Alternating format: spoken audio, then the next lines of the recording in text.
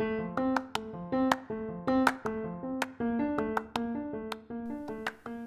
to Postpartum Stories with Steph, candid conversations with mums and sometimes dads about the precious yet chaotic time that is life after birth. My name is Steph, woman, warrior, wife, mother, coffee lover and feminist. I'm a postpartum doula in Melbourne, and you can find me on Instagram at postpartum_with_Steph with a PH. Through this podcast, I will chat to women and birthing people in a real and raw way about their postpartum experience. So sit back, grab a cuppa, even if it's cold, take off your bra and enjoy.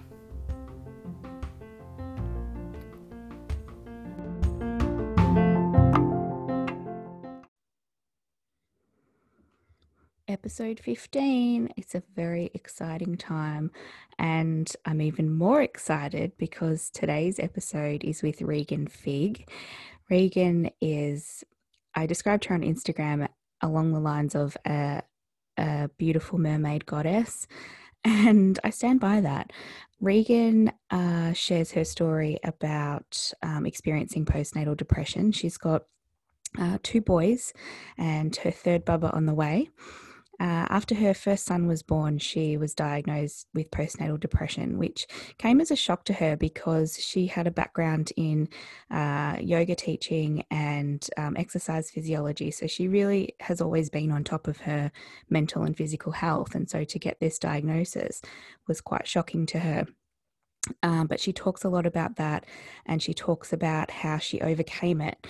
And in fact, that experience has shaped the work that she's doing with women now, where she's mentoring women in motherhood, encouraging women, supporting them, and teaching them all of her tips and tricks on how to shift their beliefs around motherhood and introduce more pleasure into motherhood and joy. So she shares some of that information today, which is great because not only do we get to hear her story, but she also gives away a few of her little tips and tricks, which is exciting. Regan's got 2 offerings currently running. One of them is an online offering called Divine Days, which is a 2-week course for women in motherhood to learn more about embracing their goddess energy, working with their masculine and feminine energy, and just simple ways of bringing joy into their days. And the waitlist for her Overflow course is open. That'll be running shortly. And I just want to read you the description of Overflow because I think that really nails what it's about. Okay, so you're in the right place if you're feeling overwhelmed and undervalued. It's been hard to catch your breath, let alone catch a break.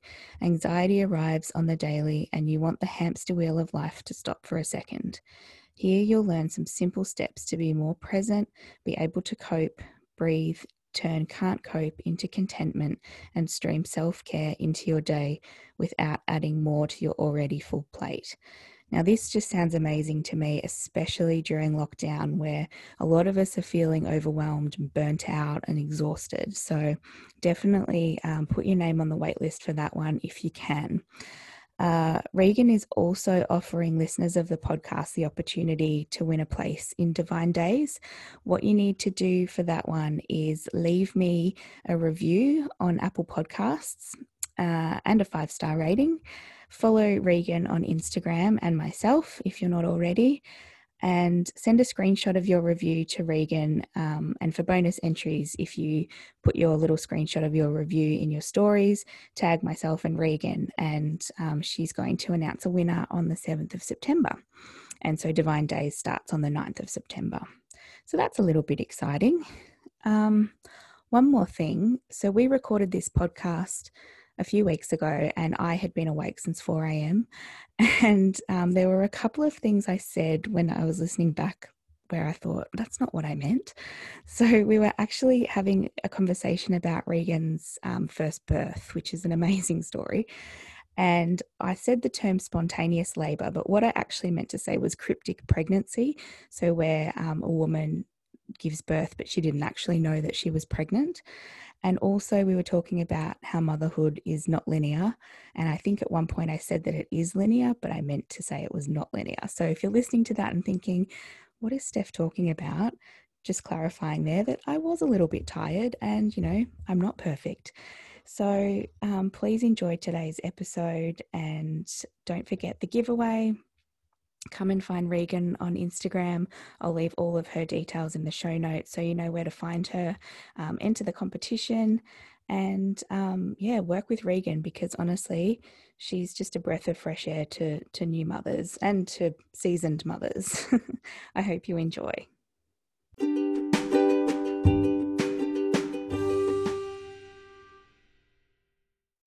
Regan, who are you and who's in your life? Oh, what a great question. How long have we got? Okay. Who am I not? I'll ding a bell when your time is up. Let me tell you all the ways. Okay, so I am Mama Bear with 2 boys, 4 and 2. I would like to say I am a mother of dragons, or what it feels like at times. Wifey to my husband Jake, and I'm also an intuitive movement and yoga teacher, an exercise physiologist, and coach, basically to, guide women to empower themselves to be their sovereign, divine goddess selves. Mm-hmm. Not too much of an ask. No. So, mostly I sort of do that by practicing that and embodying that myself. So yeah, I had worked as an exercise physiologist in health promotion and things like that before I had my eldest, Zeke, and ended up moving then from New South Wales to Victoria in Melbourne. And so I ended up resigning from my job, and I had experienced postnatal depression and anxiety after having Zeke.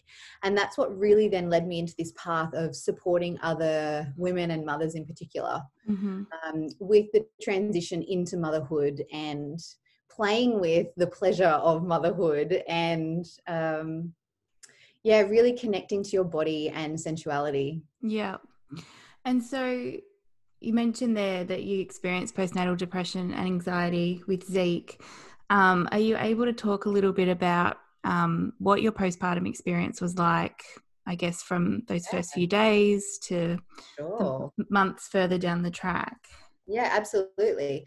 So I'll begin by sort of putting into context. I had no prior history of mental health struggles. I had over 15 years of practice and teaching combined of yoga and meditation. I am an eternal optimist, and there was, when you go to the see your midwife or the clinic or wherever you go when you're pregnant, and they hand you the brochures for postnatal depression, and I was the one that was like, oh, thank you, I'm not going to need that. Yeah. And what do you know? So the universe has really strange ways of working, hey? I know. And I'm so grateful. Like, sounds really cliche, but truly, I'm so grateful for that experience. I had a beautiful pregnancy. I had a beautiful birth. Breastfeeding was not a problem at all. The first 4 weeks was like on this natural high. I did not nap when the baby napped because I didn't feel like I needed to. And it wasn't until around that 4-month mark when, you're up so many times a night feeding babe, the sleep deprivation catches up, and then the 4-month sleep regression that I didn't believe in arrived. And yeah, my son was waking up every 45 minutes for a good 2 or 3 weeks, would only go back to sleep on the breast. So my husband couldn't help. And after about that 2 or 3 weeks, then, Zeke started to sleep, but I couldn't. It was like my body had forgotten how to sleep. So yeah, I then ended up with insomnia. I was only getting about 2 or 3 hours sleep, broken sleep a night for a good 2 months or so. I really lost the connection with my body, to say, not in a sense of, oh, this doesn't feel like my body, in the sense of like even really basic stuff, like not going to the toilet when I needed to go. Yeah. Not feeding myself, like putting my child first all the time. You know, at the detriment to myself.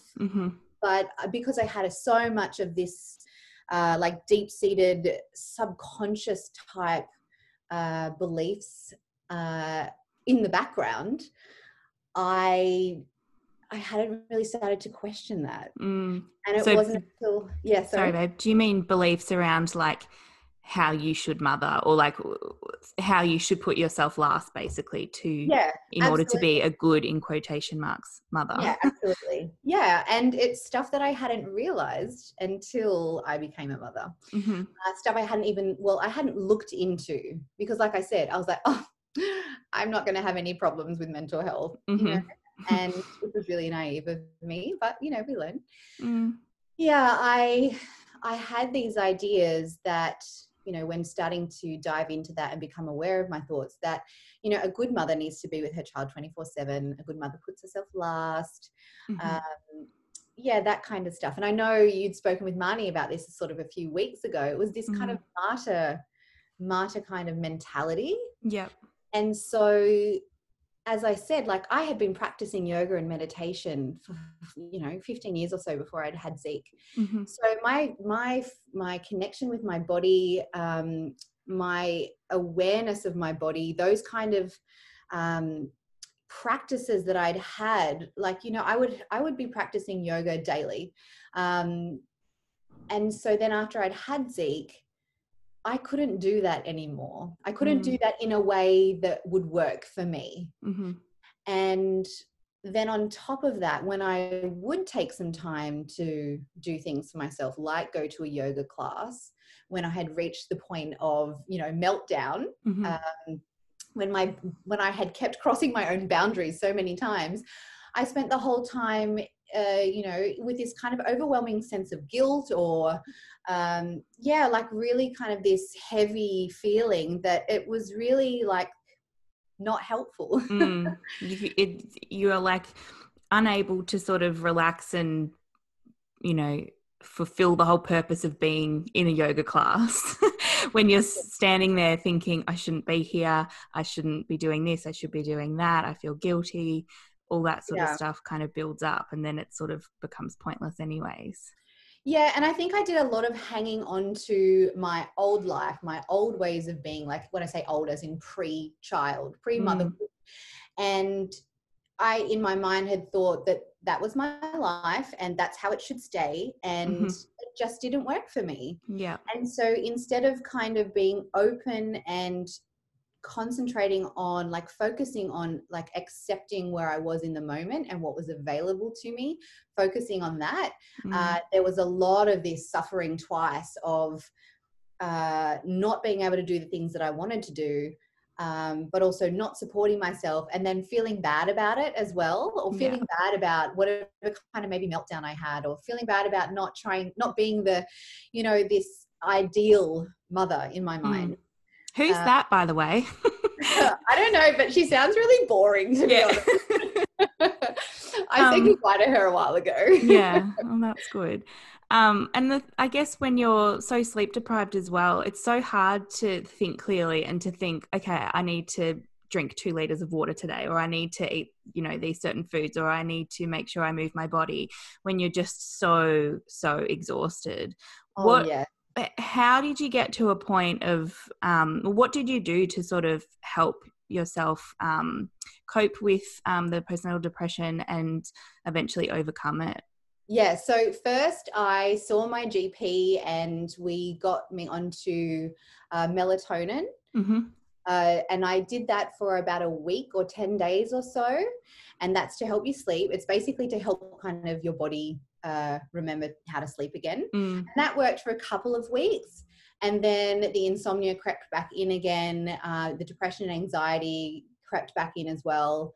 And again, my son was sleeping better. It wasn't 45 minutes. He was still waking, but I would only, again, get that couple of hours before he'd wake again. And then I was up for the rest of the night. So then I tried a low dose of antidepressants, which I don't know if it was placebo or not, but I felt like they kicked in quite well, quite quickly. which was another struggle too, because I'm very low tox, health conscious. You know, I wanted to be the natural parent. I've always had that kind of focus on a natural type lifestyle. So that was a real tough one for me. And just that time, it was like something in my intuition just said, what's it going to cost you if you don't? Like, I'd left it too late to try other things. Like, if I wanted to be any good to myself or my child or anyone, I needed to do something now. So I had started on a low dose of an antidepressant, as well as seeing a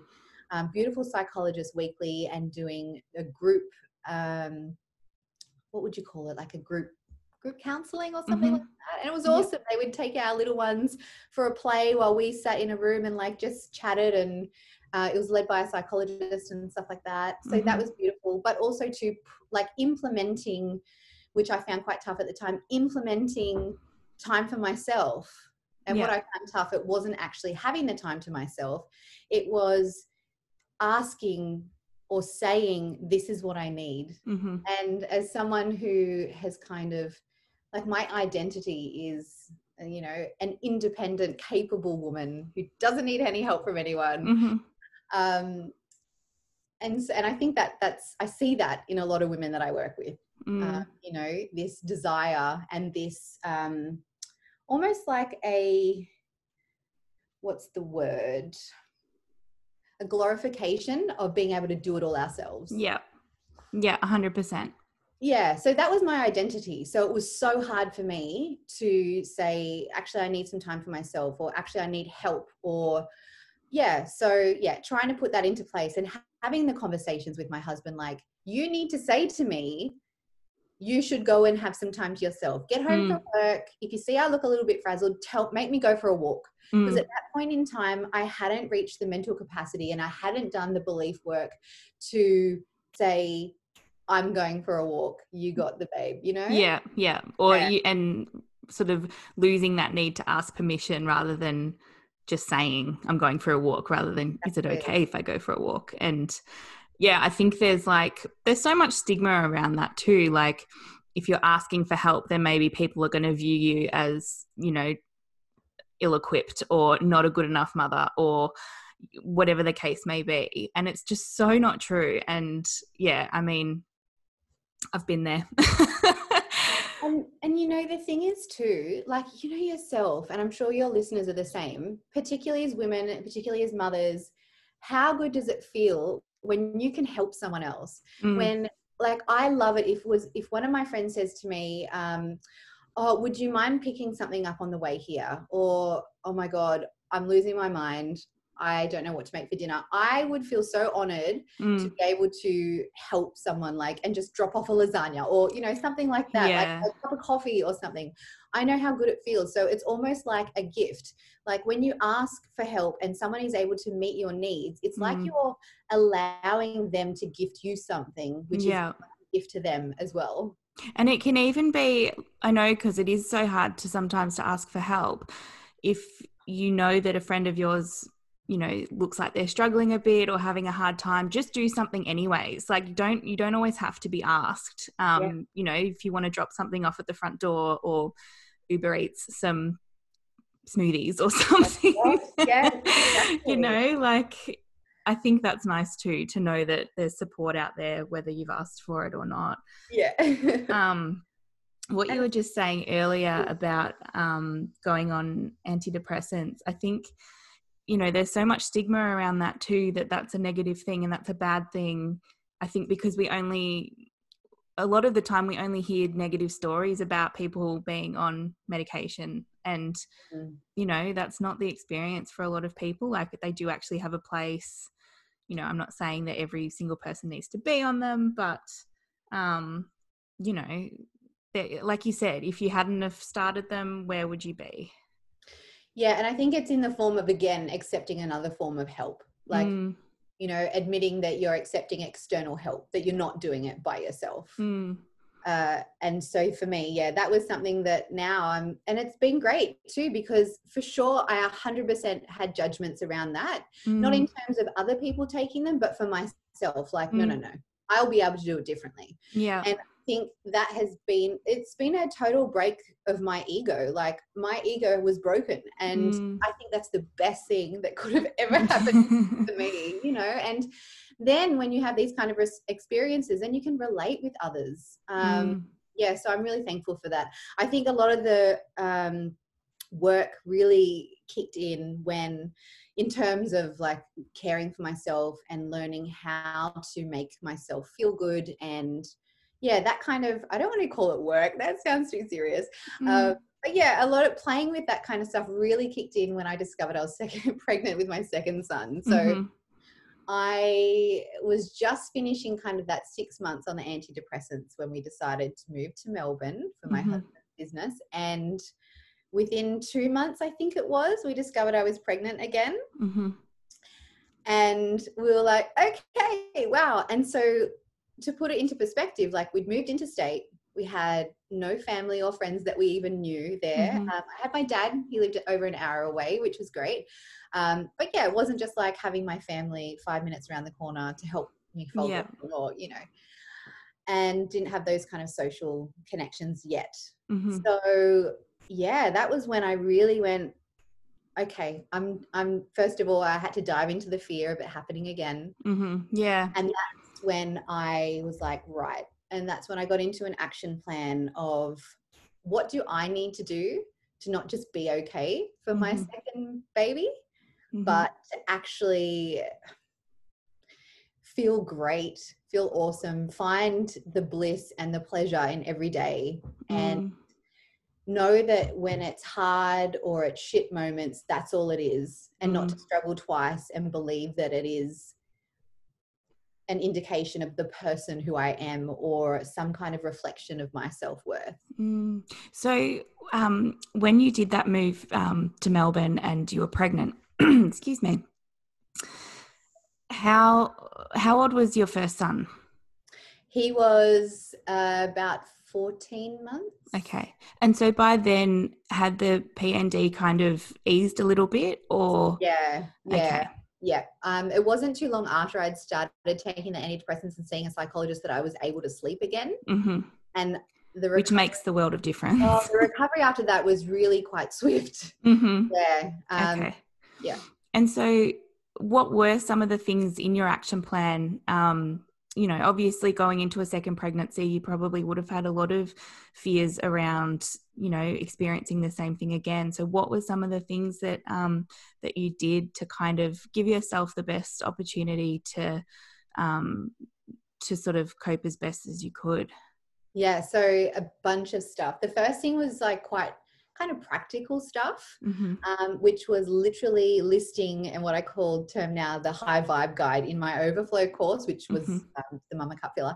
And it was literally listing everything that is available to me that makes me feel good, from standing on the grass, drinking my coffee with the sunshine on my face in the mornings, to bushwalks, or to hours to myself, journaling.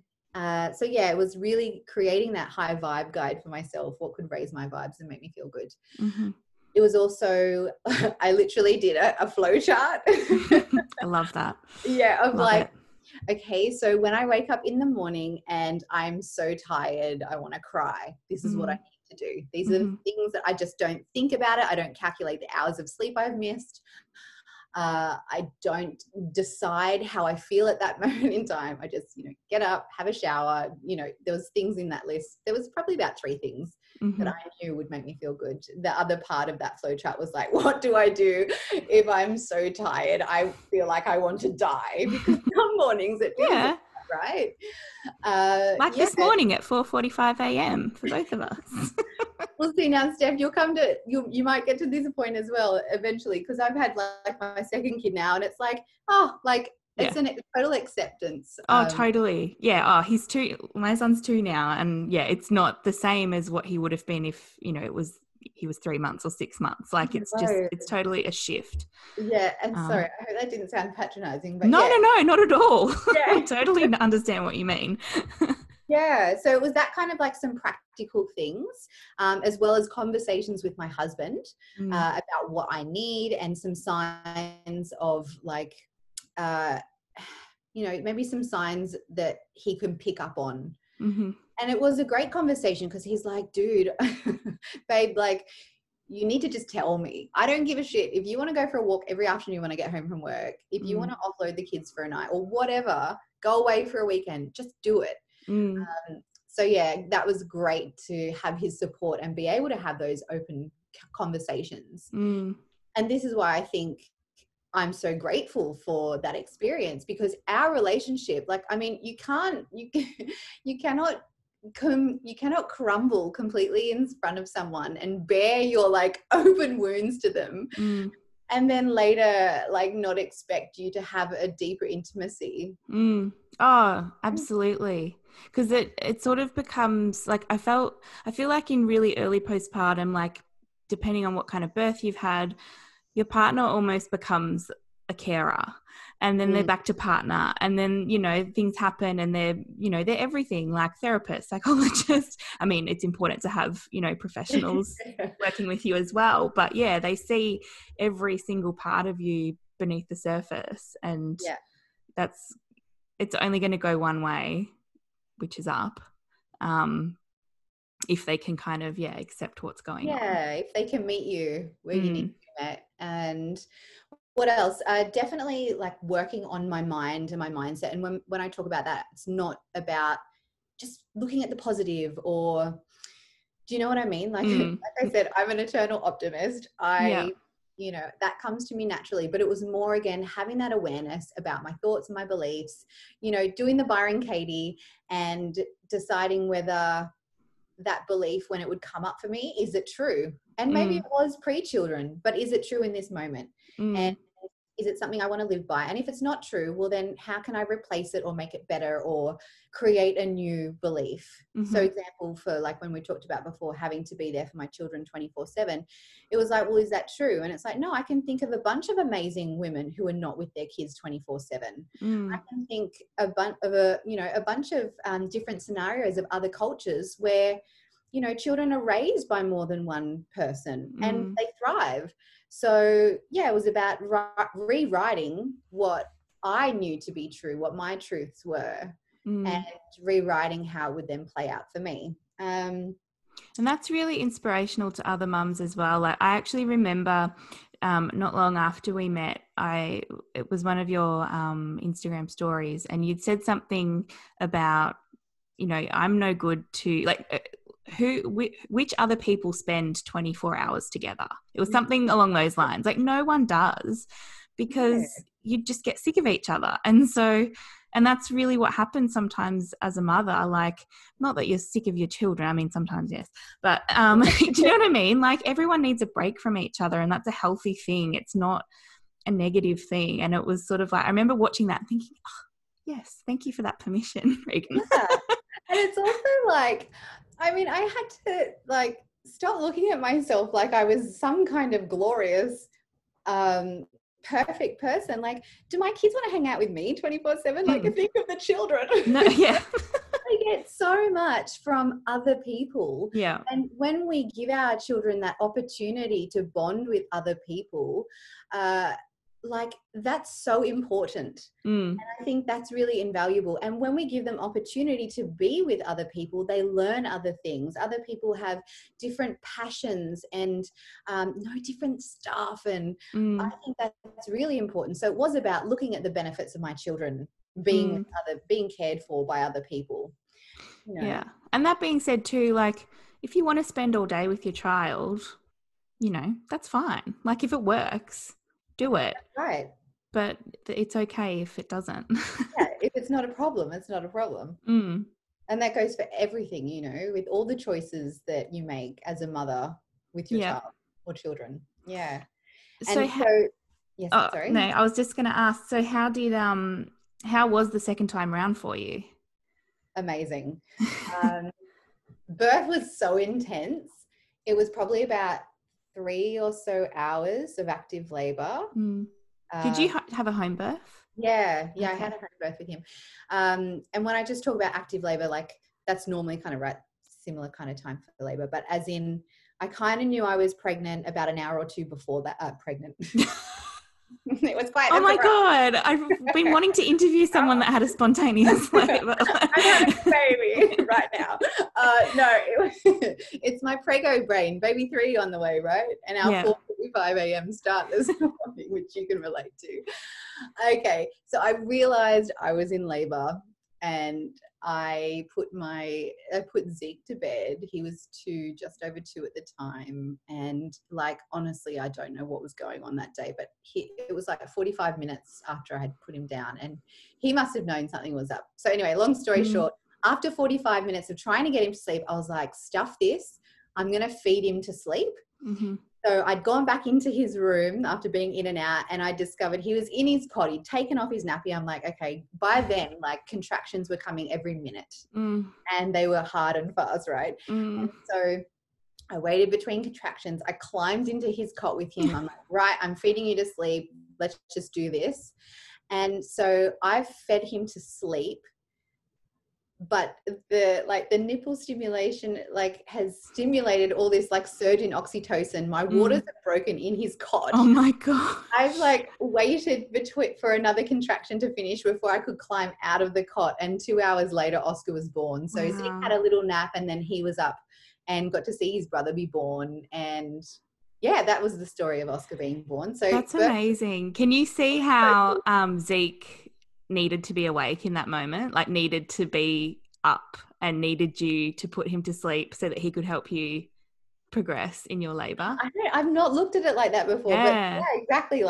He's totally working for me, but man. Yeah. At the time, really.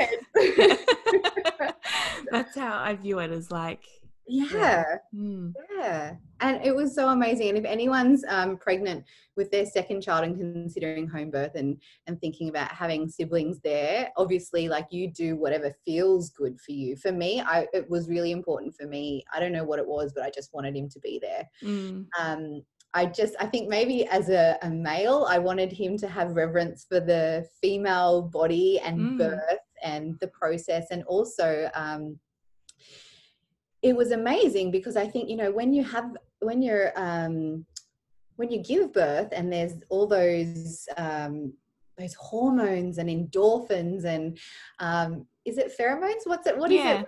Yeah, pheromones. Those bonding that bonding cocktail that everyone that's around receives. I think that made a huge difference. There was honestly no jealousy between my boys at all. At least for the first 12 months. And then when Oscar started walking and stuff, there was a bit oh no, he can take my stuff. Yeah. So had a great birth with Oscar. And then basically I kicked off right away with looking after myself.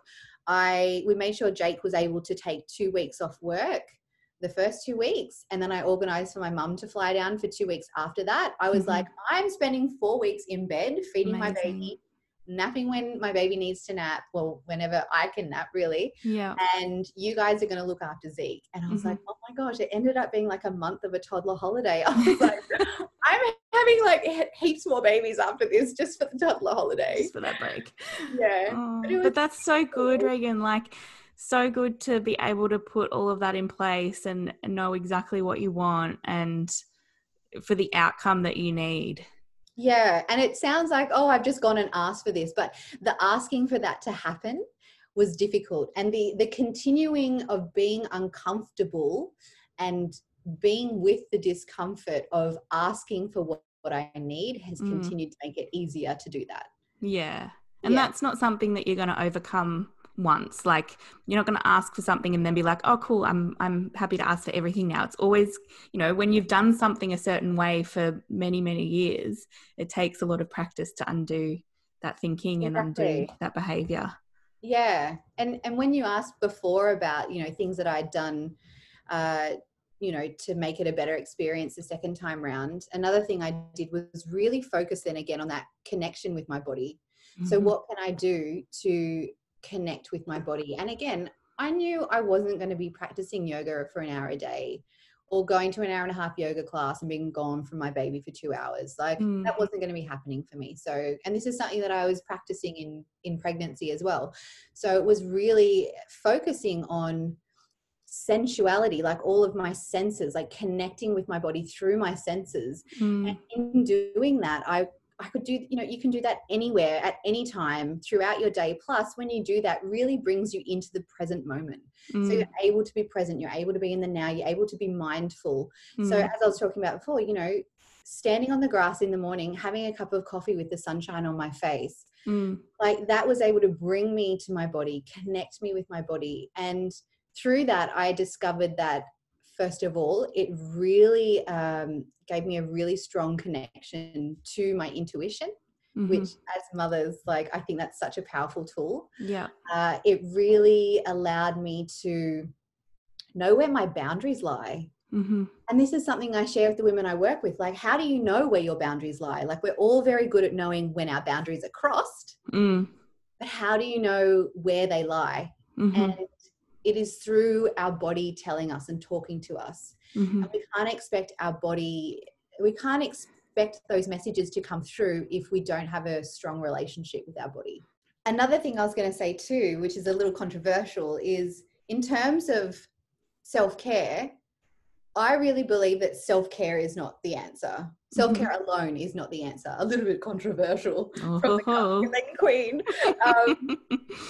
Yeah, like, I mean, as I was talking about with the High Vibe Guide and you with your list, like, I could prescribe someone a list as long as their arm of all the things that they can do to feel good. But if they're not giving themselves the permission or not working on the subconscious things that are preventing them from doing all those things in every moment and experiencing pleasure in every moment at this point in time, like at this moment,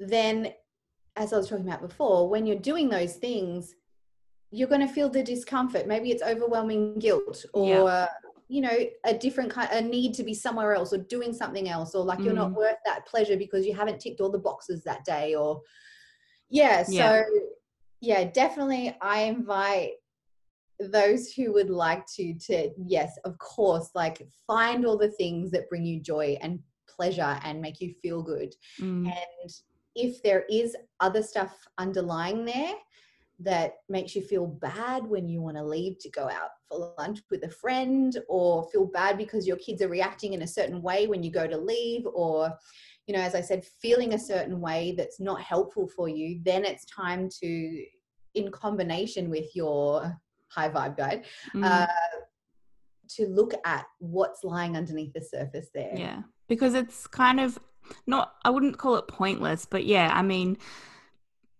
you need to have both working in sync. You need to have the self-care and the ability to ask for help and to feel comfortable in taking time for yourself, as opposed to taking that time and then stressing the whole time or feeling guilty or whatever.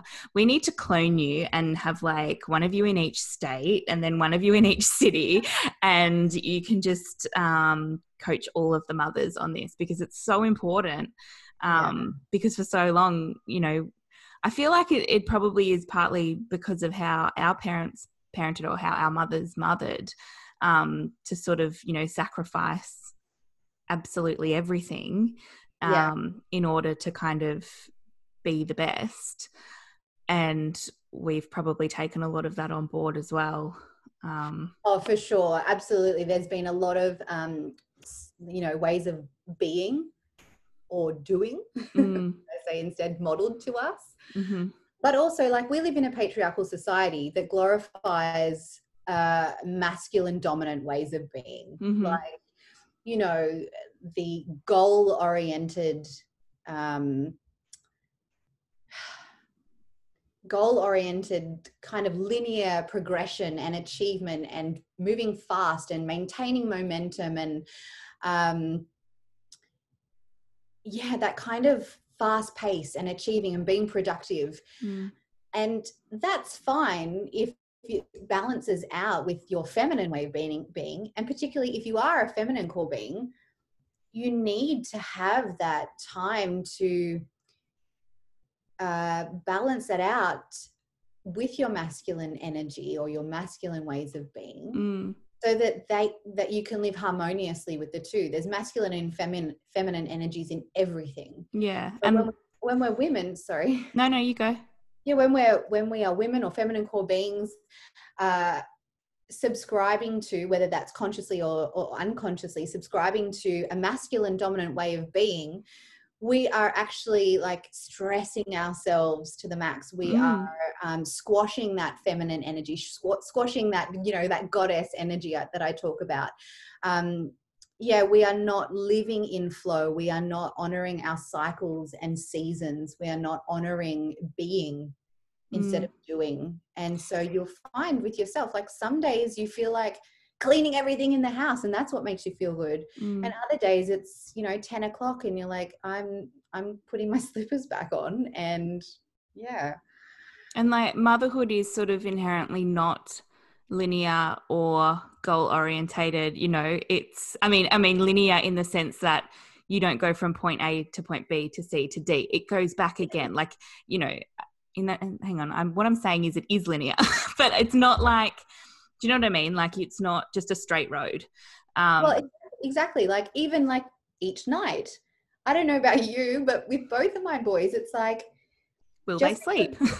Because they slept a certain length of time one night doesn't mean it'll be the same the next night and the next night and the next night. It doesn't. And also it's like how your days flow. If you try and tick all the boxes and be productive and do all of the things, you'll find, and perhaps like you feel the same as this, and maybe your listeners are as well, find this as well, when you're so focused on achieving and doing and being productive, when you have children, when they stop you or interrupt you or cause blocks to that, you end up then taking it out on them, like often you can, and then you find yourself being in a way that doesn't actually align with your values and the way that you want to be with your children and the way that you want to connect with your children, which again then places more pressure on yourself. Yeah, that's it. And like that's, the frustration with, being interrupted doing something is huge.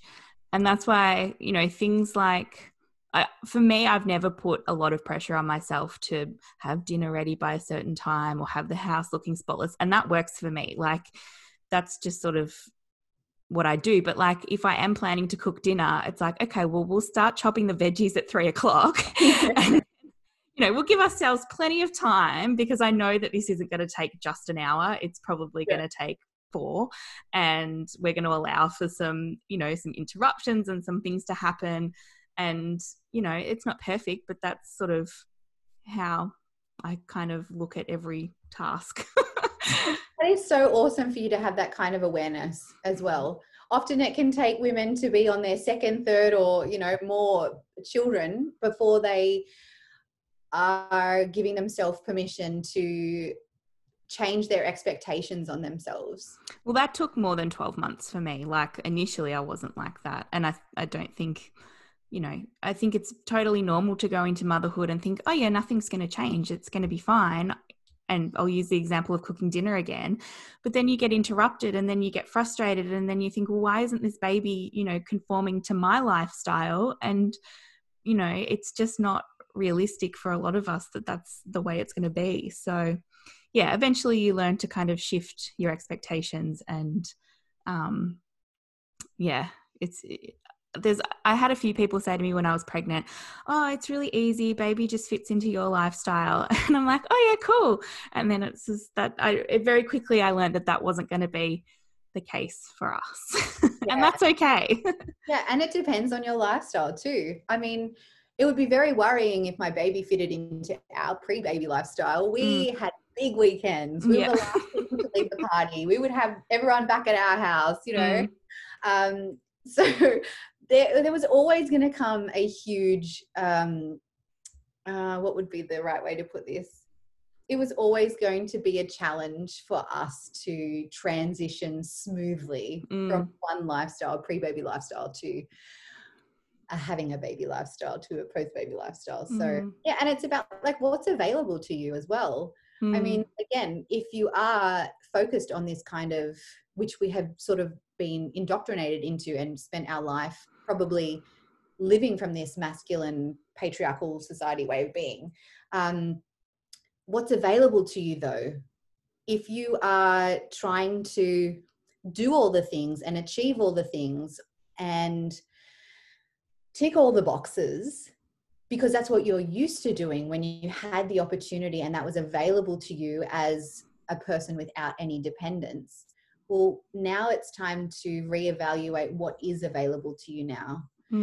And if only half of that is available to you now and you can have acceptance for that, that is going to bring you so much peace, right? That feeling of acceptance for anything can bring with it so much peace. And I that would be something that I would wish for every mother. Yeah, it's that surrender. Yeah, you know, and it's not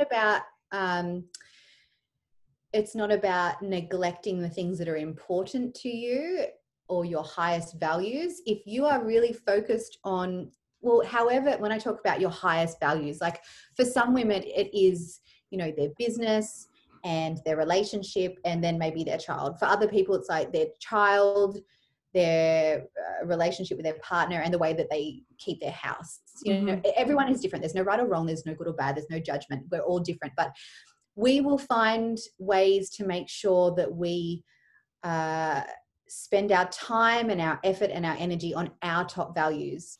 So if the way that your house looks or your interior design of your house or keeping your house really neat and tidy isn't in your top values, but yet you're putting pressure on yourself because you don't have a tidy house, that's going to cause a lot of struggle for you. So yeah, I invite others to really focus on what is important to them right now. And that's why I think becoming a mother is really amazing, because you have this opportunity to reevaluate what's important to you right now. Like Absolutely. I said, there's no right or wrong, but what's important to you, and focus on putting your energy there and focus on what's available to you.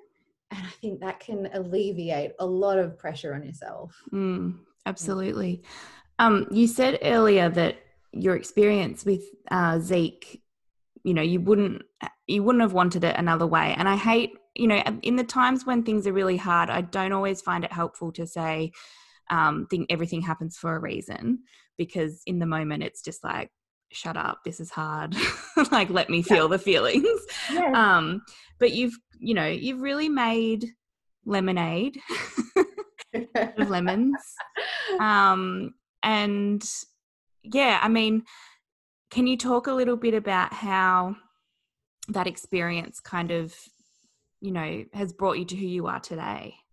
Yeah, sure. And I'm really glad you touched on that, because in the sense of, you know, this idea of someone just saying, sort of in the moment when you're in a struggle, someone kind of saying to you, just grin and bear it. You know, you wait until it's over. Like, it could be worse. Yeah, exactly. Like, that's not helpful. But I think what would be helpful is, imagine if you were a new mum and you're struggling, and you knew that if you spoke to other friends, other women, maybe other fellow mothers, maybe your GP or your primary health care provider, if you knew there was a conversation coming that sounded something like, well, look, there's a good chance you've got postnatal depression or anxiety, whatever it might be. The good news is, you know, once we have you supported and getting what you need, after that, you just wait, because there's so much amazing stuff ahead for you. There's so much personal growth that can happen. There's so much opportunity for your relationships with, you know, your partner or your family members or your children to come out of this. You know, there is so much opportunity for your connection with yourself and your body and your intuition and connection with your children available to you. Yeah, like, you're going to be able to learn so much about yourself and your boundaries and who you are and what's important to you. I think if that was a conversation that you knew was coming, I think that would be helpful for starters, in the sense of people getting the help that they needed before it became what it became for me and other people. I'm very aware of how how important this is in our society. The highest level of suicide for women is in their first year after giving birth. Like, let that land. It's shocking. That's huge. Yeah. And I think if people were a little more vocal about the benefits that can come from mental health struggles when helped and supported in a healthy way in the right timing, I think that would perhaps allow women in particular to, well, and men as well, we know that's a problem, would allow people to get the help that they needed earlier. So perhaps maybe then it wouldn't come to such a really a tipping point. Way. So I think, and I just wanted to share that's been my experience, and I have gotten a lot out of it. I mean, like, my business is now helping others with all of that and sharing my experiences and my practices and what I have learned. And some of the benefits that women have received from a lot of this stuff that we've talked about today has just been crazy. Like, I mean, even my overflow course I did last, which was then called the Mama Cup Filler, one of the women lost like a number of kilograms. And I'm like, this isn't a weight loss program.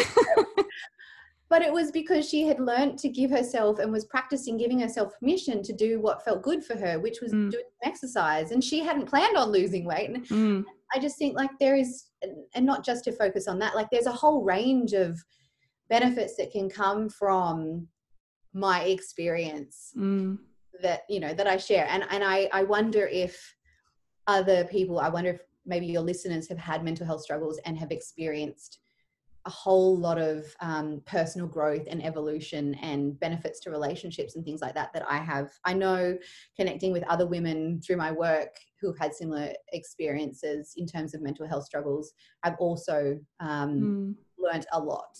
Yeah. I think it's probably pretty common because it also helps you to look back on that time and look back on it with meaning and clarity. Like, okay, this, whatever the experience, like, you know, it could be PND, it could just be generalized anxiety, but you can look back on that and go, okay, well, look how that has impacted my life in the positives and to a benefit that I can now relate to other women or other people on that level because of what happened. And, you know, that can take years to look back on, or maybe a few months or whatever, but in the moment it's not always clear why things are sort of going the way they're going. But no way. And I don't want my experience to sound really peachy, because in the time over that kind of 6 months, it was not at all. But through that, there was things that came out of it for sure that were beneficial. So how are you approaching, you may not have had time to think about this yet, but how are you sort of approaching postpartum number 3? Number 3, in a very similar way. I have, and that's the thing, when you dive into your beliefs and things like that, and you are able to shift those things, they're gone then. You have these new truths and new beliefs, and there's going to be more layers for me to peel back and more experiences for me to have and learn from. So mostly it is about continuing to really focus on what pleasure is available to me in every moment of every day. What is available to me in terms of my energy and my time.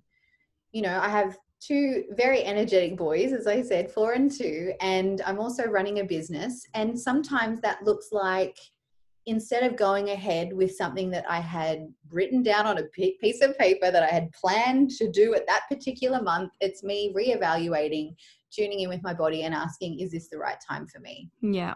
And you know what? Sometimes it's not. And sometimes that can make me feel a little bit like, oh, you know, I'm held back. But then it's like, no, what's my priorities? So it's, again, seeing what is available to me, seeing how this bub fits in with our family, seeing how we go with levels of sleep. But I guess, does that really answer your question? Yeah. Well, I mean, you can't plan everything sort of down to a T. Like, as you said, seeing how baby sort of fits into the family. You don't know what any baby's going to be like. So I think having that open mind and just doing what you know has worked in the past. Yeah. And with that, even not just focusing on like the baby, how the baby will fit in too. Like when you have like subsequent children, obviously the older siblings, how are they going to respond and react?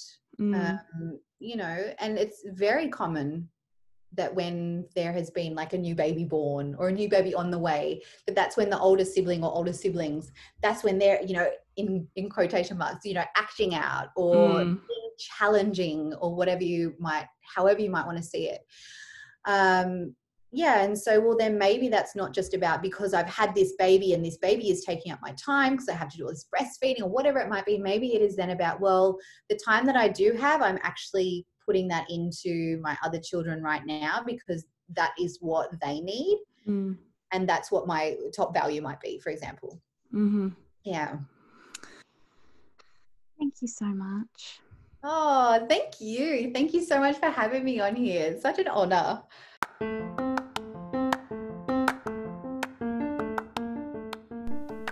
Thanks for listening to today's episode. Please come over and say hi on Instagram. That's where I like to hang out.